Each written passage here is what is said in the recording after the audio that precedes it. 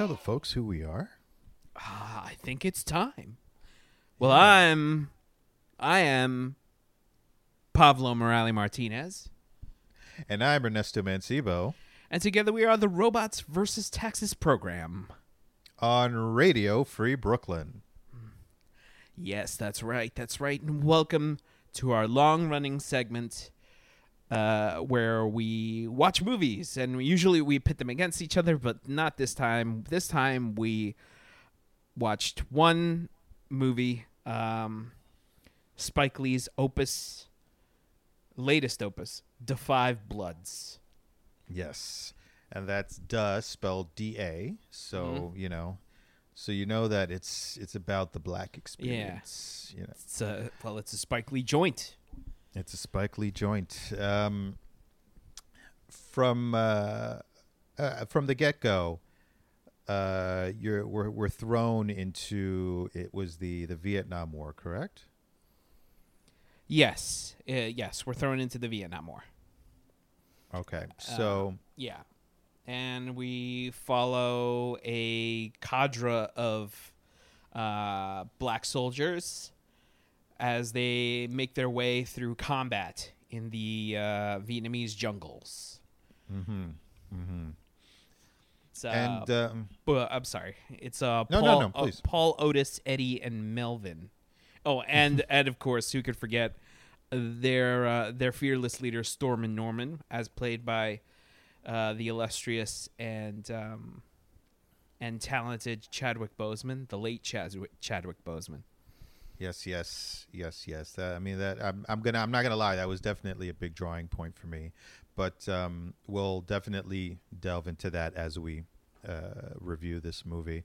We're very quickly transported from the Vietnam era to the present day, where it seems like these veterans are meeting up again in Vietnam. Decades later, they're all old, have started their families or not, and they're back for a reason. At first, it seems as though they are there to retrieve the remains of their leader, Storm and Norman, who was left behind in combat. Or not left behind, but he lost his life in Vietnam. They buried him there, and they decided that they're going to bring his remains home, which I can only imagine for men and women who have gone to combat.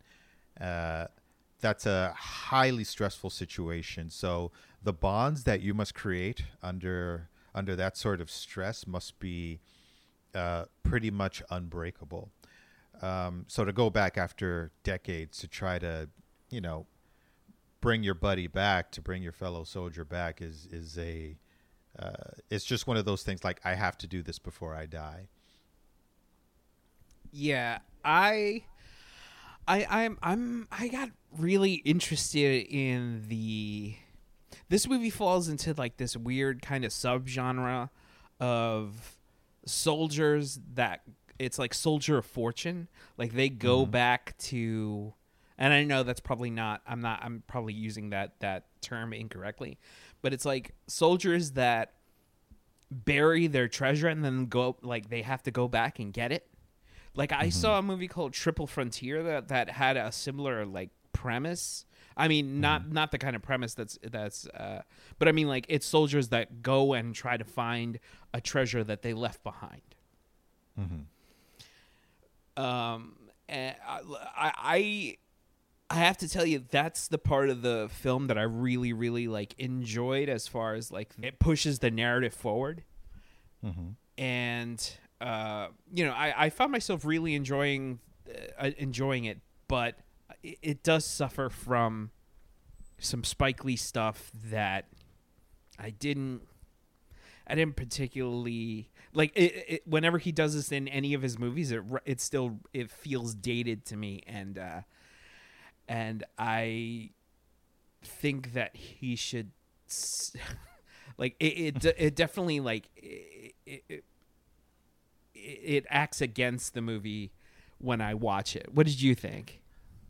Well, I definitely spotted, some Spike Lee signatures that have been in pretty much all of his movies. They don't grate on me as they seem to be grating on you. So I'm really, really curious if you could expand on that. Spike Lee has the penchant to go for heavy drama. It's two things. He goes for heavy drama that sometimes feels like it's punching you over the head, which for me it both acts in favor of and against the movie. It's this weird gray area that I'm just like, I like this, but it feels so heavy. It feels so heavy-handed. Mm-hmm. And another thing that he does in most of his movies is that he has one of the a main character address the audience and air grievances. And I don't know why, but that's always bothered me. I don't know. Do you feel like that's cheating? It's it is. It feels like it's cheating. It feels like it's it feels like it's pushing for a reaction from you. And I don't know. I feel like there should be a more naturalistic kind of way that, it was cool when he did it in his earlier films, but I feel like, it's time to evolve past. I feel like that's one of the things he could have afforded to lose. Maybe I'm being too harsh. I feel fucked up. I mean, this is a great movie. It's just it has one or two things of Spike Lee's signature, basically his signature moves that kind of bug me, Gotcha. Yeah. I mean, when you put it that way, I can understand why that would stick out in an odd way. There were times when, one or two characters in this film, The Five Bloods, did that. And I got the feeling of that Simpsons episode where they had an itchy and scratchy cartoon directed by Quentin Tarantino. Okay.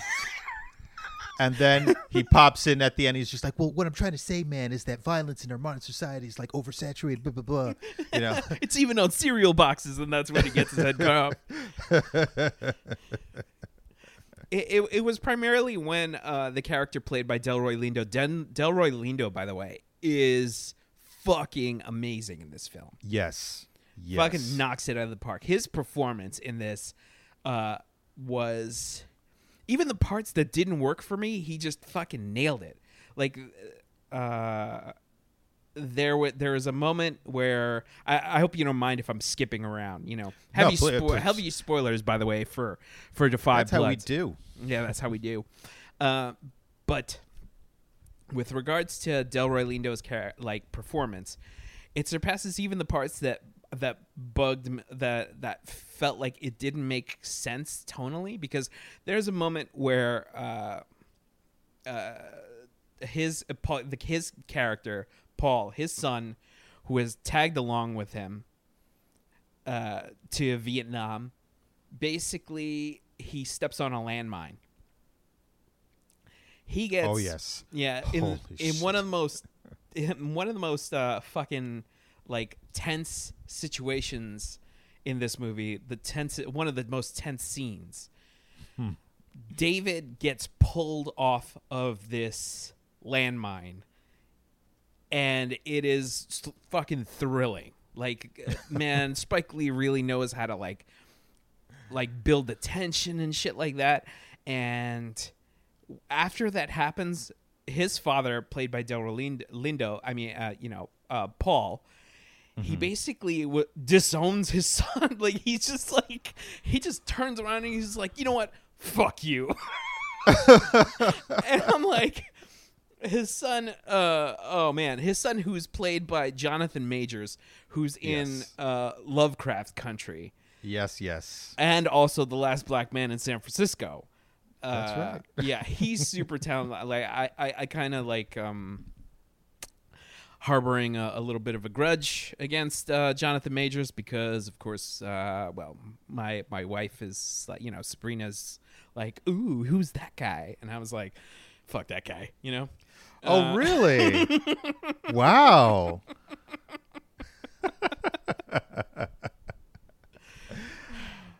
I mean, I was just like, I thought before I was like, he's cool, but now he's not cool, whatever. I know who's getting a glossy 8x10 for Christmas. Son of a bitch. Oh man, but yeah, he both their performances knocked that scene like out of the park. I was just like, yo, what is gonna, first of all, can you imagine the fear that would radiate through your soul if you stepped on an unexploded landmine in the middle of fucking Vietnam, which what was a war zone? I mean, that's I can't imagine that. You must think like, oh, I'm dead. It's just a matter of a technicality at this point. Yeah. Especially the fucking jarring explosion we got for the character of Eddie, played by Norm Lewis, just a little earlier in the film. That was so. He was trying to keep them together because it seemed like they were fracturing as they were looking for the remains of Storm and Norman. In addition to the other wrinkle that this group of 5 soldiers had found and hidden a crate of gold that was lost in the jungle during the war. So, there's nothing like millions of dollars to change the relationships between, some close peeps. And we definitely saw that happening. Just another layer of tension. But as Eddie was trying to keep everybody together, saying, this is what Norm would have wanted us to use this for our people, and then click, boom. Yeah, his last words were, money is the root of all evil, and then he blew up, and then this part fucking killed me, right? So he doesn't die right away. They find his this movie. All right, so this is the part of this movie that I felt like was such a kick in the because this movie, when it punches, it fucking hits so hard. Like from the opening, from the opening montage of the news footage. It just it doesn't, it's like relentless, like where it's like war is this brutal, ugly thing that is in many respects completely unjust, and its shockwaves reverberate over time. So when I'm sorry, what was his name? That when he stepped on the landmine, Eddie. When Eddie steps on the landmine, he doesn't die right away. They still find his half of him, his upper torso, basically, with all his arms and the bottom half of him blown off, and he's just struggling to, he's in shock. That part, it killed me. It was so I was like, oh my God, I'm gonna be haunted by that image of him struggling to comprehend what happened to him forever, because it was so visceral and so oh man, it was haunting. Yeah, a lot of movies try to portray that kind of incident as it's instant death, and I'm sure in many instances that's how it actually works out. But with any explosion, with any massively traumatizing event to the body, it's not always the cleanest thing. So I can't imagine. Now, I mean, that's just a drop in the bucket in regards to why so many soldiers come back with PTSD, because they see things like that and worse in real life, and then they're expected to just go back to, I'm going to go down to Trader Joe's and get some fucking vegetables. It's like, do you know what happens to a man when he like when he gets mutilated and shredded apart by a fucking landmine. And this movie felt like it was a response to because and they addressed it in the movie in this kind of meta commentary where they talk about how Hollywood churns out these Vietnam movies where it's like some white guy saving, like basically going back and winning Vietnam, like getting a second shot for America, and it's like it's Chuck Norris or it's Rambo, and I think that this movie was made in response to that, and it effectively captures the horrors of war as well as PTSD. It's just like with Delroy Lindo's character with Paul. It captures that sense of PTSD where you sense the shock from his like expression and his face and like how he interacts with people. Yeah. So yeah, totally. You could from the first minute to the last, you could tell that he came back different, and also don't fuck with this guy. Like he didn't take shit at any point in this film when they were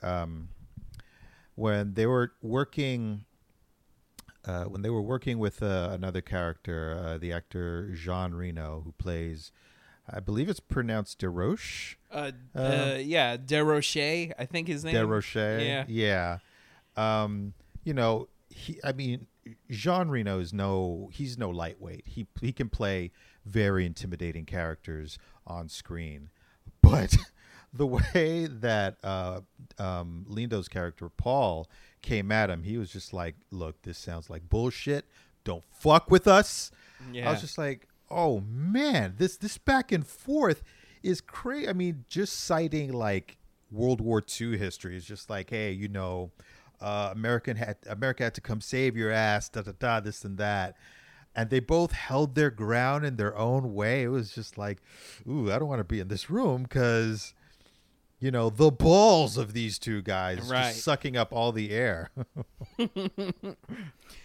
And I think throughout that whole interaction, I think he brought up like historical soldiers, like black soldiers that have died for that have died for America, more or less. Not more or less, but who have died for the United States. And it is, it just brought to mind how, especially now more than ever, this movie feels like so of our time, right?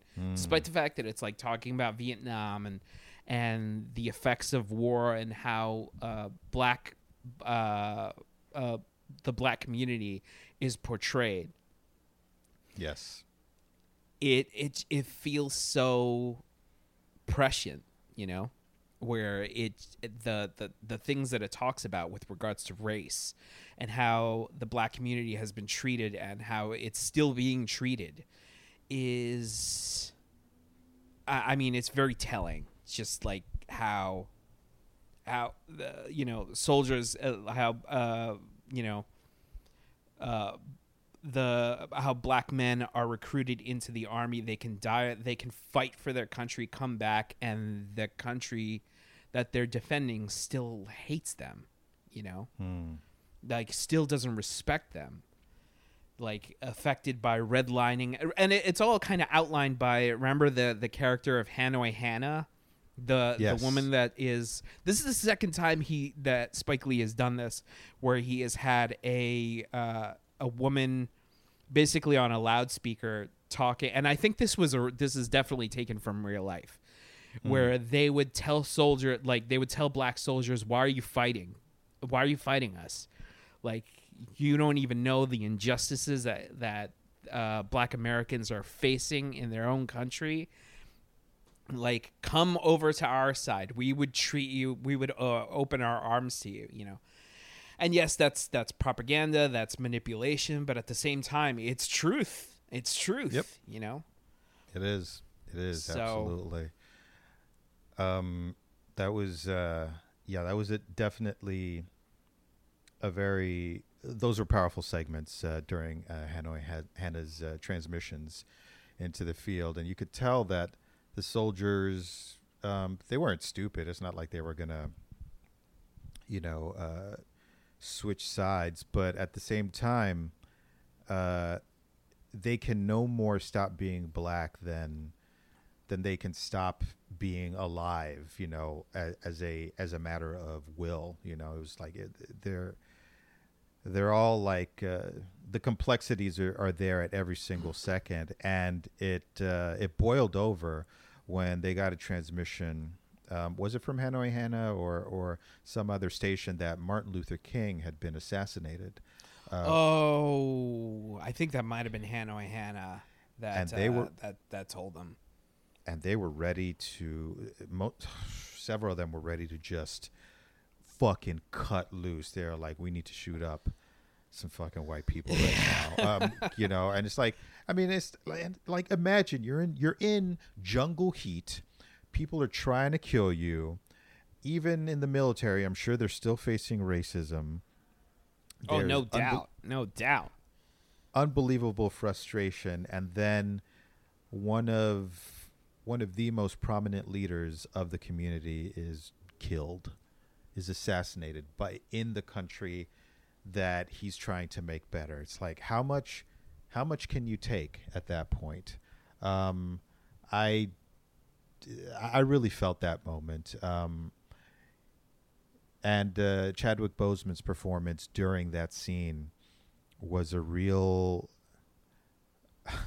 it was a real interesting take on the character, because he was essentially like almost like a Malcolm X to this group of soldiers, right? He taught them about the black history that they don't teach anywhere, even to this day. Yes.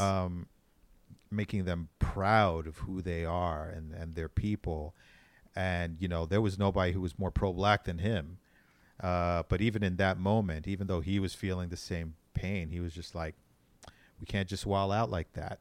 It's like it's not going to do anything. If anything, it's only going to hurt us. It's going to hurt our people. And he somehow managed to bring these men who are, you know, killers. They're professional. I mean, you know, they're soldiers. They know how to kill. Yeah. They have guns. You know, they're ready. You know, they're ready to make it happen, and somehow brought them back from that edge, because they were ready to go. Yeah, they were ready to fucking bring the pain. And I mean, at that point, I was just like, you know what, you should. I was definitely on their side. I was definitely on, like, when Paul is just like, it's time to fucking kill some white motherfuckers, you know? I was just like, yeah! And then, you know, Chadwick Boseman comes in and talks, like, he basically says what you basically stated before, was that it would hurt rather than help. It brought things into perspective. And let me tell you, let's talk about Chadwick Boseman for a little bit. Despite the fact that, like, I thought he was going to have a bigger role in this film, and he's basically on for like a cameo appearance, he still kind of haunts this movie with his performance, because even when he's not on screen, you feel like he's there. Yeah. And when the fact that there was the stylistic choice of having him be having all the old dudes who are, you know, basically in his platoon still be old while he's kept young, you know, basically playing himself, while the other older characters are also playing younger versions of themselves. It makes it feel even more ghostly. I don't know about you, but it feels like, like he's there. So that was something that I really was just like, that's a really smart choice, but it's also kind of and I feel like I'm using this word a lot. It's very haunting, you know.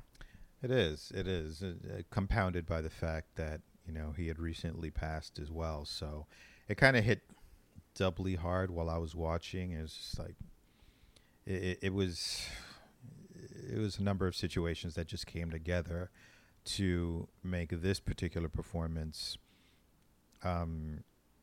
heavier and larger than life.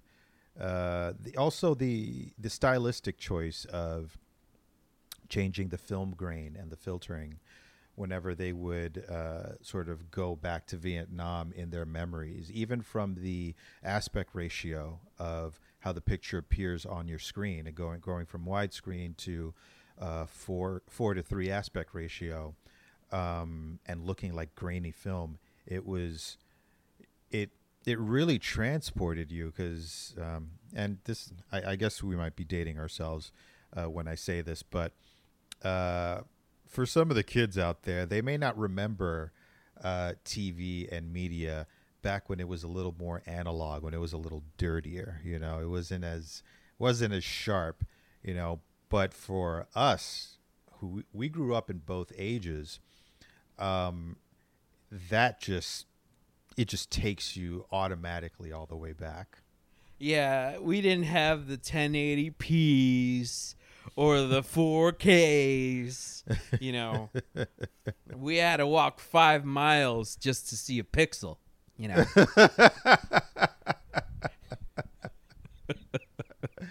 It's like our parents had more than one kid just so that one kid could stand with the antenna above the TV and the rest of us could enjoy fucking Scooby-Doo. Or as he's known nowadays as Scoob,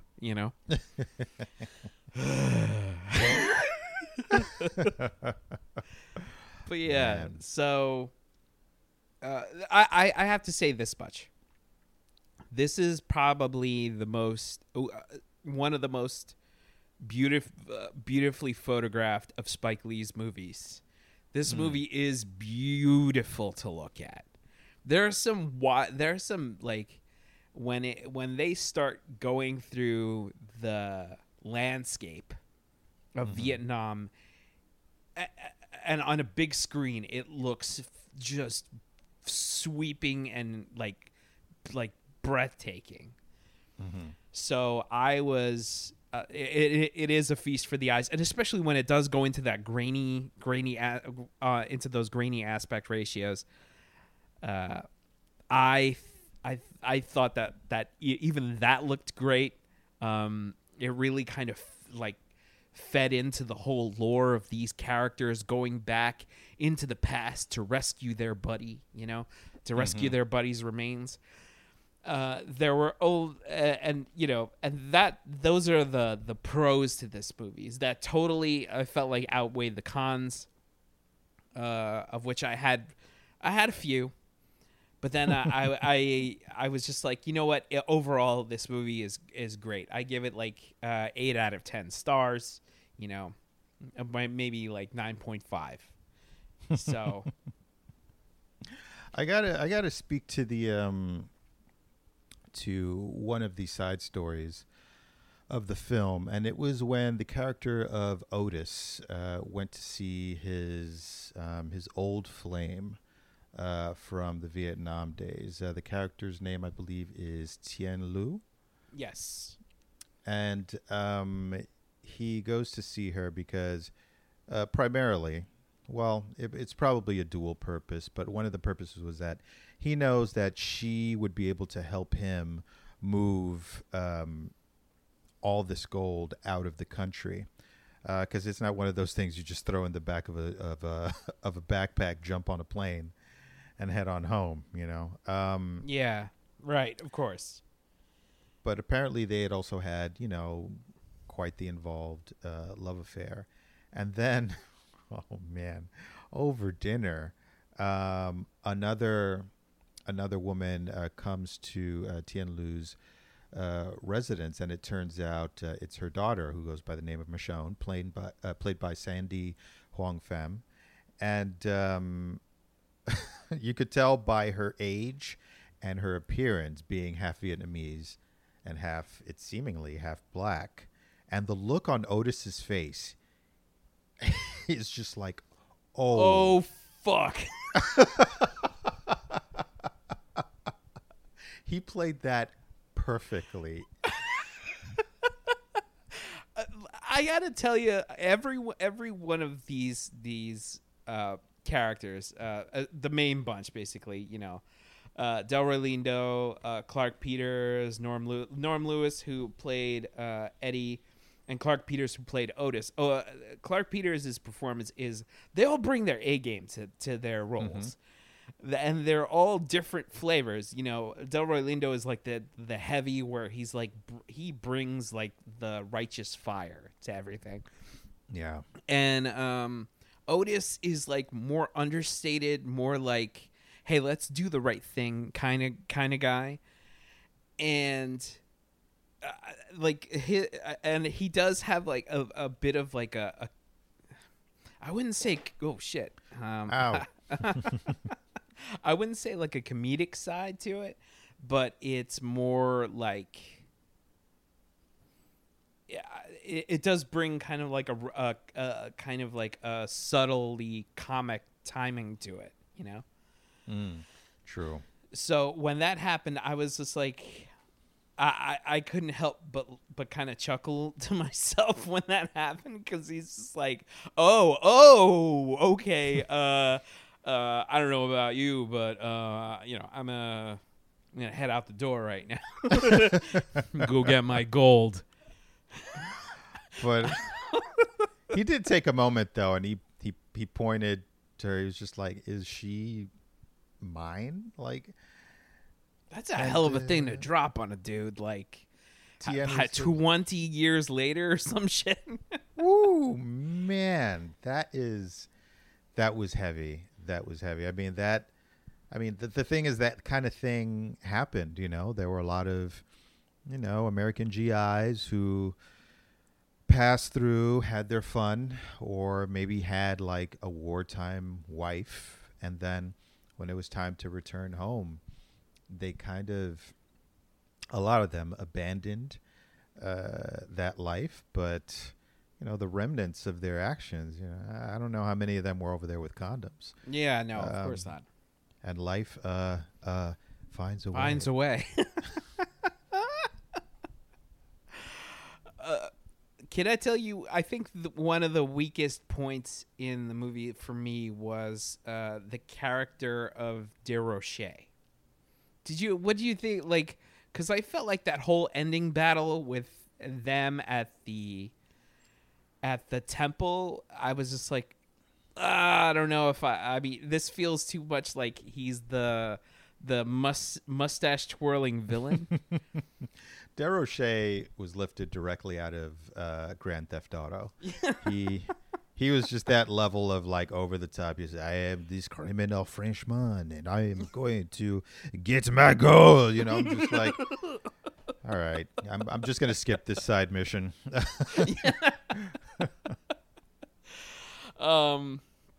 It was sad seeing Melvin go. Melvin, who fucking jumped on top of a fucking live grenade. Oh man! I was like, I was taken aback because I was just like, I really like that actor. Isaiah Whitlock. Yeah, Isaiah Whitlock Jr. Yeah, he's fucking great. I remember. Yeah. No, please. I've seen him in a few things. I can't remember off the top of my head, but I always really enjoy his characters. Yes. So when he bit it, I was like, damn, man. I was really hoping that he would make it through. And then same here. And I'm not mad at Spike Lee for having him say one of his signature things from like some of his other work where he goes, "Shit." Yeah, that's from The Wire. That's from right, The Wire. There you go. I know that. Sabrina informed me as well. She watched the whole series. I still haven't watched all of The Wire, but she was definitely like, that's from The Wire. He plays a really cool character. You have to watch that show. I was like, all right.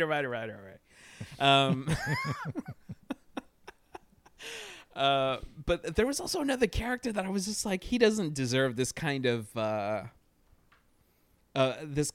like character arc. The character of Seppo, Remember that the French Oh guy God. who's part of the what's it called, the landmine retrieval gang Yeah. that they find, Yes. which is like three characters where I'm like, why are you here? You know, it's like. I felt like they were so unnecessary because I felt like by the strength of the four leads, five if you count Chadwick Boseman, I felt like the movie could have just followed along with them, and I would have been completely like on board with that. But they add three more characters, and I'm just like, you didn't need these guys, like these three landmine fighting kids who are just like. And one of them's a real dick. Like the character of Seppo, he was such like a dick. And then when he gets killed, they're just like, oh no, Seppo. And I'm just like, really? Really? That guy? Fuck Seppo. Yeah, fuck Seppo. That's exactly what I said. Fuck is this guy? It's like they're at a bar. This guy's his homegirl's, flirting with this guy, David, and then he just steps in like a dick. Wasn't he saying like some racist shit too? Yeah, he was saying some quasi-racist shit. And I was just like, you know what? Dude, I'm glad he's dead. I'm glad he's dead. He also played like a Klansman in fucking Black Klansman. And he's got the face for that. Yeah, he's got the face for it. So I was just like, you know what? Angles Why and shit,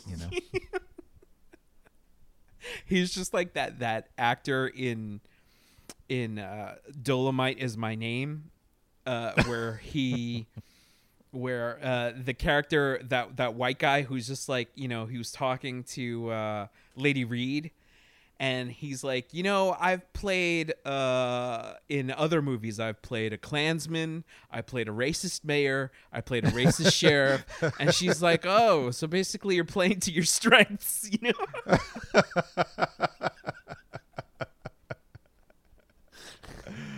That's who this guy the guy playing Seppo is. Hey, he's just I have a feeling he probably deep down inside, he's not like that, but once those checks start to clear, he's like, it's not so bad. Because I can't even pronounce his last name. It's got two A's with the two little dots over them, and an O with the same He's thing. got mad umlauts in fucking. That's what those are called. Umlauts. He's got umlauts to spare. And is it Jasper Pekkanen, or I guess the Pekkonen? I guess I don't know. But yeah, he's playing to his strengths.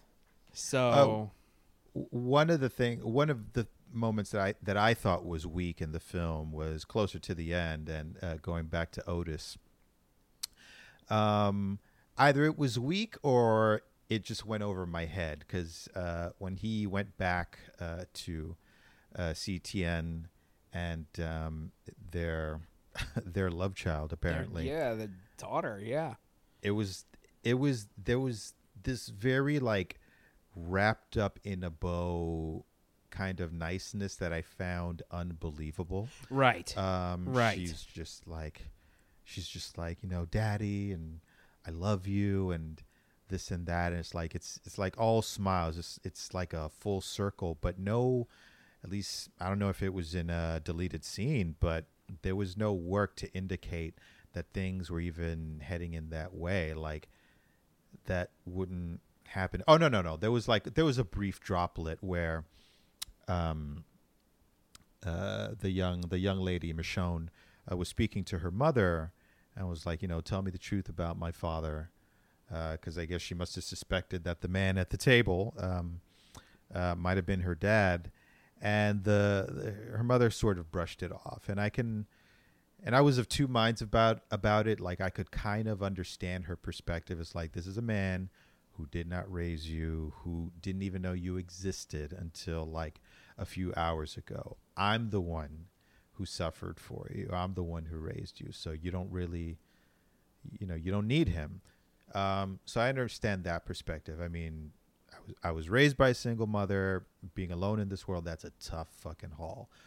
On the other hand, a child definitely has a right to know where they come from, who who was involved in their creation. I mean, there's a lot of complex shit going on there, for and sure. yeah. So that was the little droplet, but it certainly didn't justify, in my mind, that ending where it was like they all sort of like culminated and became and found like this sort of peace. It seemed like that sort of thing needs at least 2 years of work in order to get to that place minimum. Right. But what the fuck do I know? I've never been in that situation. Part of Never the other fought. Wait, you still haven't reached out to your love child? no, I can't say that I have. It's man. difficult. It's difficult reaching out to the Talon homeworld. It's really far away, and my phone plan simply doesn't have the minutes. So, Dude, you should follow them on Instagram at least, man. He played his first game of Slurp and knocked that ball right out of the cube. Oh man, his first cube run. I missed it. He has your eyes in 17 different places because he's an man. alien. Yes, he is an alien. That's how I get down, baby. Yeah, I know. Gotta get down with those Talons, baby. It's all that. That's It's that soothing voice, isn't it? It's the forehead. I'm a forehead guy. A lot of people think the ass is where it's at. No, No. For me, it's the skull. Yeah. Ernesto, touch my skull. You got it, baby. Yeah. Do that glowy thing I like. Now touch my balls. Oh man. Yep, I suffer from Kirk syndrome. That's me. Yeah, But that's right. So anyway, I'm sorry. Getting back to this very serious movie. But part of the thing that I think maybe I missed something. What if Otis actually died in that gunfight? And that was, that scene was like, his last thought, his last hope, as before he passed away. I don't know. That would have, for me, that would have made way more. That would have made way more sense to me, narrative wise. Like if he had died and he imagined that scene, it would have played way better than what actually happened, which was Spike Lee moving into kind of like a fantasy, and they lived happily ever after kind of tale to it. Which again, I felt like sometimes he does this where it like these moments that don't feel earned, like they just like he switches the tone on you, and I don't know. I have a little bit of a problem with that, especially with what you said about the daughter, not coming to grips with the fact that her father has been missing for God only knows how many years since birth, And he has a family back in the States. Yeah, and the fact that like her mom didn't even tell her, like that merits a hey, fuck you, mom, kind of like for not telling me that, right? Oh my God, like seriously, you're gonna drop the fact that oh, he's my father, fuck you, mom. Sure. Because that's what that the whole movie is playing very serious with the war stuff, but when it comes to the stuff that involves coming back home, it takes on this kind of again this fantasy fairy tale approach where it's and everything worked out. So yeah, I mean, but still that didn't make me dislike the movie. It just, that's the overall movie, it rose above some of its weaknesses. Pretty much all of its weaknesses for me. The talking to going back to with Paul like basically airing his grievances. Mm-hmm. I enjoyed that. I enjoyed it at first, and then it went on for a lot longer than I was like, a lot longer than I would have liked. I felt like he encompassed basically everything that he needed to say, but then he started going into like, you know, God can't judge Paul, you know, and I'm just like, wow, now he's just like losing his mind. I'm just watching this dude lose his mind out here. You're trying to like back out of the conversation, but he's not giving you any room to leave. Yeah. It's just like, exactly, oh shit. Exactly. What did you think of the coupling of him with the MAGA philosophy, like that he wore a MAGA hat in this film? Like, what did you think that? What do you think Spike Lee was trying to say with that? I have no idea. I think he was trying to make some kind of loose connection between the guy that the guy that smiled, like basically that the one black guy that was behind Trump, and they mentioned it in the movie. They were just like, you know, that smiling motherfucker who's just like, yeah, Trump, you know. And I think it was making the connection between him and Paul, and but still, I didn't fully understand what Spike Lee was trying to say. What did you make of it? I think he was trying to say that you have to be seriously fucked up in order to come on board with a MAGA philosophy, because this film was they made several references to just how idiotic Trump is, coming from the soldiers, just in American commentary. Like, they were not afraid to just drop that several times throughout the film. So, you know, this was coming from that perspective for most of them. And then, but the choice to have a black man in particular wearing a MAGA hat,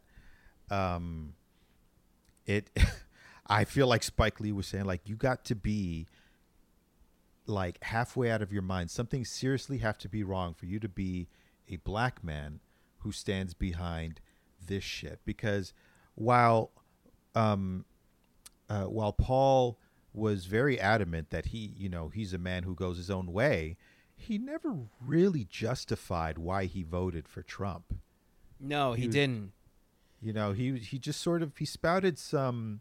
He spouted some things that you hear from right wingers, like, oh, what have Democrats done for black people? Like, breaking it down to like a kindergarten level of criticism, when it's like, when the political landscape is far more complex in regards to, if you really want to like dig your heels in and talk about, you know, conservatives and liberals and who did what. It's a longer conversation. But he just sort of went with like the right wing talking point, and that's it, you know. So I felt like Spike Lee was trying to make that connection and association, especially to the scene that you spoke about, where they kind of tied him to the one black guy at an actual Trump rally. Because I don't know about anybody else, but when I see that, it looks like a joke, even though I know the person in the audience is serious. He's serious about that support. It's just like, this is some sort of parody. I mean, the thing where it gets muddy for me is that Delroy Lindo is like the most charismatic of all of them. Mm-hmm. And I know there were many moments in the movie where I felt like I was totally on his side. Definitely not the part where he just straight up disowned his son. But up until that point, I felt like he was one of the more heroic characters in the film. And to make him a MAGA supporter, I don't know what Spike Lee was saying.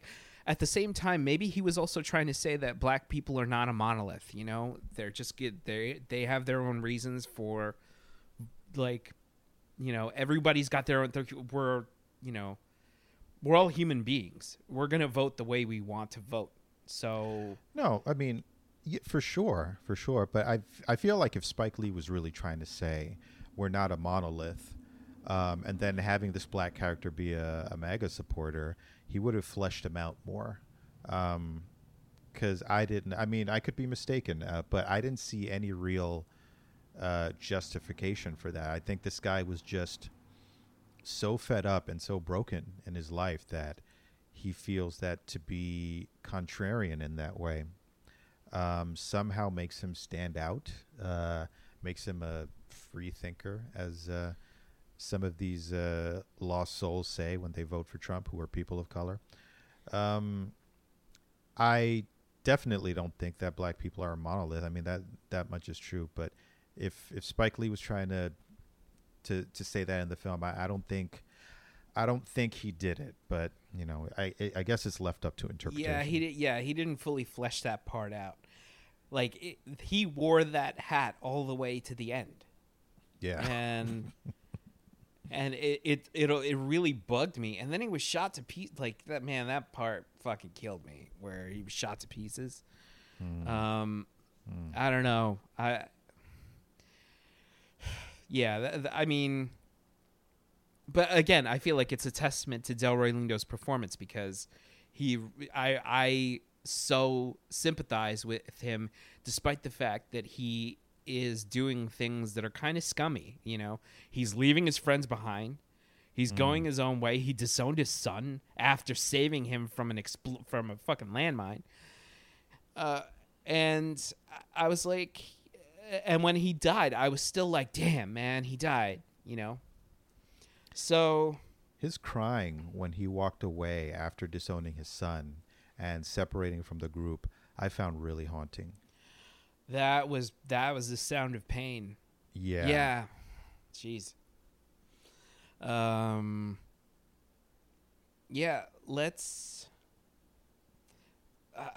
shit. There's so, like, I feel like there's so much to say about this film, and like I feel like it has so many layers to it because it's not only about, you know, the soldiers and you know, the black community in the military.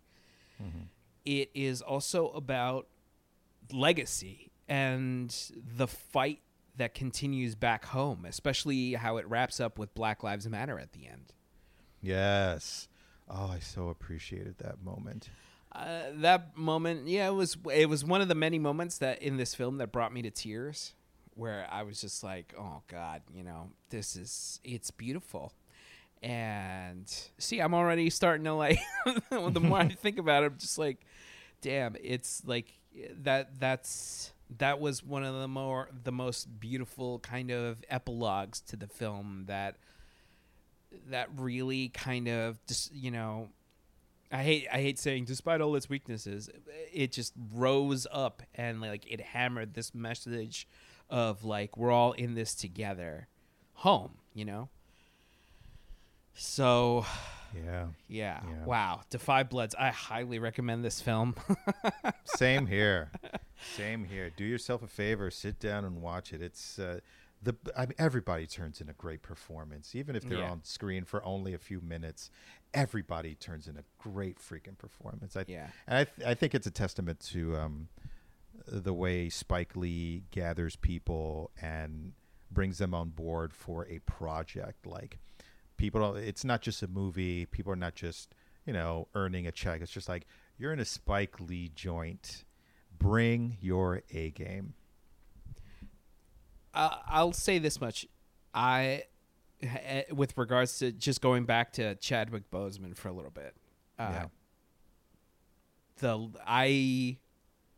went to 14th Street, and I'll just tell this little story. I went to 14th Street for work, and I sat down and I watched Black Panther, and who comes in? It's Spike Lee and his whole family. I know his sister was there, and he was there with a few other people. I think it was his family, and I sat down and I watched Black Panther with Spike Lee, like sitting across from me. Oh, so shit, I man. was and you know, it's kind of like that sad kind of like side story now that I think about, like with regards to Da 5 Bloods and Spike Lee's relationship to Chadwick Boseman. It's like he went out and he paid money to see his boy up there on screen. It's so, I mean, it's great. Those little moments, you know. Yeah, man. He will be missed. Absolutely. So yes, I think that about wraps it up. I think so. I Yeah. think so. So we both, RVT highly recommends Da 5 Bloods. Check it out. Watch it. Watch it. Just watch it. So from both of us here, I'm Pablo Morales Martinez. And I'm Ernesto Mancibo. And together we are the Robots versus Taxes program. On Radio Free Brooklyn. While you're out there, you could try keeping it real. But you should try keeping it right. Song of the Week.